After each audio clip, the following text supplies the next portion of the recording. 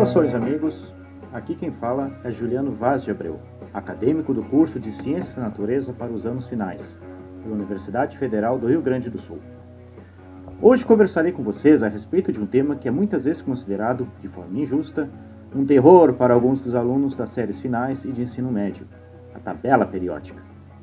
Pois é, amigos, e eu digo injusta porque a tabela periódica é uma das grandes conquistas que nós, enquanto civilização, conseguimos criar e desenvolver ao longo dos anos. Aliás, ao longo desses últimos 150 anos, que é justamente a idade que terá em 2019 a tabela periódica, ano que será dedicada em sua comemoração. A tabela periódica representa todo o conhecimento que temos atualmente a respeito da composição do universo. Sim, amigos, a tabela periódica e a astronomia estão intimamente ligadas.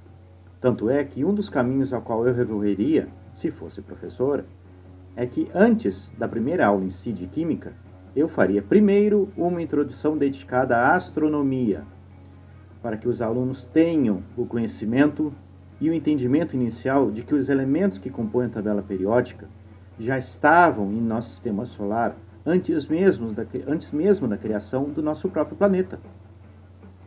É preciso que os alunos entendam que todos aqueles átomos que são representados de forma colorida, com números e letras, dentro de quadrados organizados, tiveram uma origem fantástica e terão também, no futuro, um fim fantástico. Atualmente, a tabela periódica conta com 118 elementos. Dentro destes, 92 são naturais, ou seja, que tiveram a sua origem no meio cósmico, e os demais são criações humanas. É importante que se destaque aos alunos de que, quando falamos em elementos, estamos nos referindo a eles em sua forma original, pura, por assim dizer. E que estes elementos, quando combinados, dão então origem a moléculas que formarão não outros elementos químicos, mas sim composições químicas diferentes. E que essas composições químicas estarão presentes ao nosso redor, desde a nossa própria estrutura humana, corporal, até a criação de materiais que utilizamos no nosso dia a dia. A tabela periódica não se originou da forma como a conhecemos atualmente. Ela passou por diversas proposições e organizações ao longo dos últimos 150 anos. E se formos considerar a descoberta dos elementos químicos, então essa idade passa a ser de 300 anos. Atualmente, o químico russo Dmitry Mendeleev é considerado como o principal organizador da tabela periódica, como conhecemos. Vale destacar ainda a grande originalidade em suas versões propostas, em que ele fez inclusive a previsão de onde certos elementos químicos, que até então não eram conhecidos em sua época, como o gálium e o germânio, deveriam se encaixar dentro de sua tabela quando esses fossem descobertos. Agora, vamos relembrar alguns conceitos da organização da tabela periódica, e para isso, quando eu solicitar, você irá pausar esse podcast, procurar algum livro de química, mesmo que seja um pouco mais antigo, ou até mesmo via internet, um modelo de tabela periódica atual. E você vai fazer isto agora. Pois bem, considerando que você tem em mãos então a tabela nesse momento, observe que ela está organizada em linhas, colunas, nomes e números. Dependendo do modelo da tabela que você tem em mãos, os elementos químicos que estão representados através de uma ou duas letras, e logo abaixo está o seu nome. Então vejamos, procure as letras A e U. Encontrou? Elas representam o elemento químico ouro. Agora, procure o número 13. Encontrou? Estas letras A e L representam o elemento químico alumínio. Por que eu disse para procurar um certo número? Repare na tabela que os elementos estão dispostos em uma ordem numérica, que vai do elemento número 1, hidrogênio, até o elemento 118, o ganésio. O que esses números representam? Representam o número de prótons daquele elemento. Lembre-se que os átomos, em sua representação mais simples, são formados de prótons, nêutrons e elétrons. E eu não vou entrar hoje na descrição mais detalhada sobre a construção dos próprios núcleos dos átomos, ou seja, o que forma um próton e um nêutron, e os elementos que acompanham um elétron. Então ficaremos apenas no básico. As cargas positivas são chamadas de prótons, nêutrons que, como o nome sugere, são as cargas neutras, e os elétrons, que são as cargas negativas. E ficam envoltos em uma nuvem em torno dos prótons e nêutrons. Agora repare que logo abaixo do nome, dependendo do modelo da tabela que você está utilizando, existe um número maior, e ele pode estar representado de uma forma decimal ou exata. Este número representa a massa atômica. E o que é a massa atômica? A massa atômica representa o número de prótons e nêutrons daquele elemento. Veja, por exemplo, o flúor.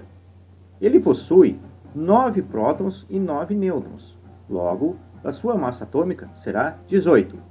Agora um detalhe. Os isótopos, o que eles são?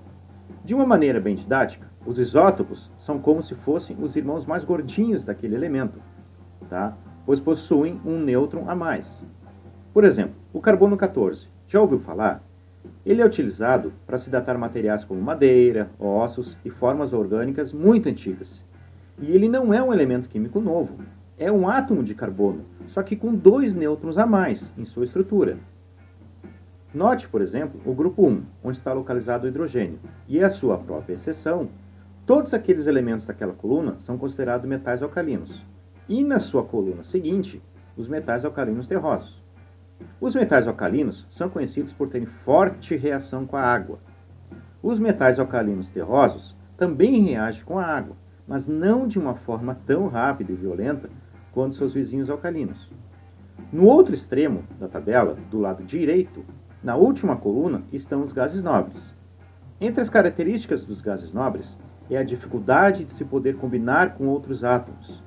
São encontrados na forma de gases, obviamente, e também possuem baixo ponto de fusão e de ebulição. Os metais de transição constituem a maior parte dos elementos da tabela periódica, da coluna 3 até as partes das colunas 13, 14 e 15.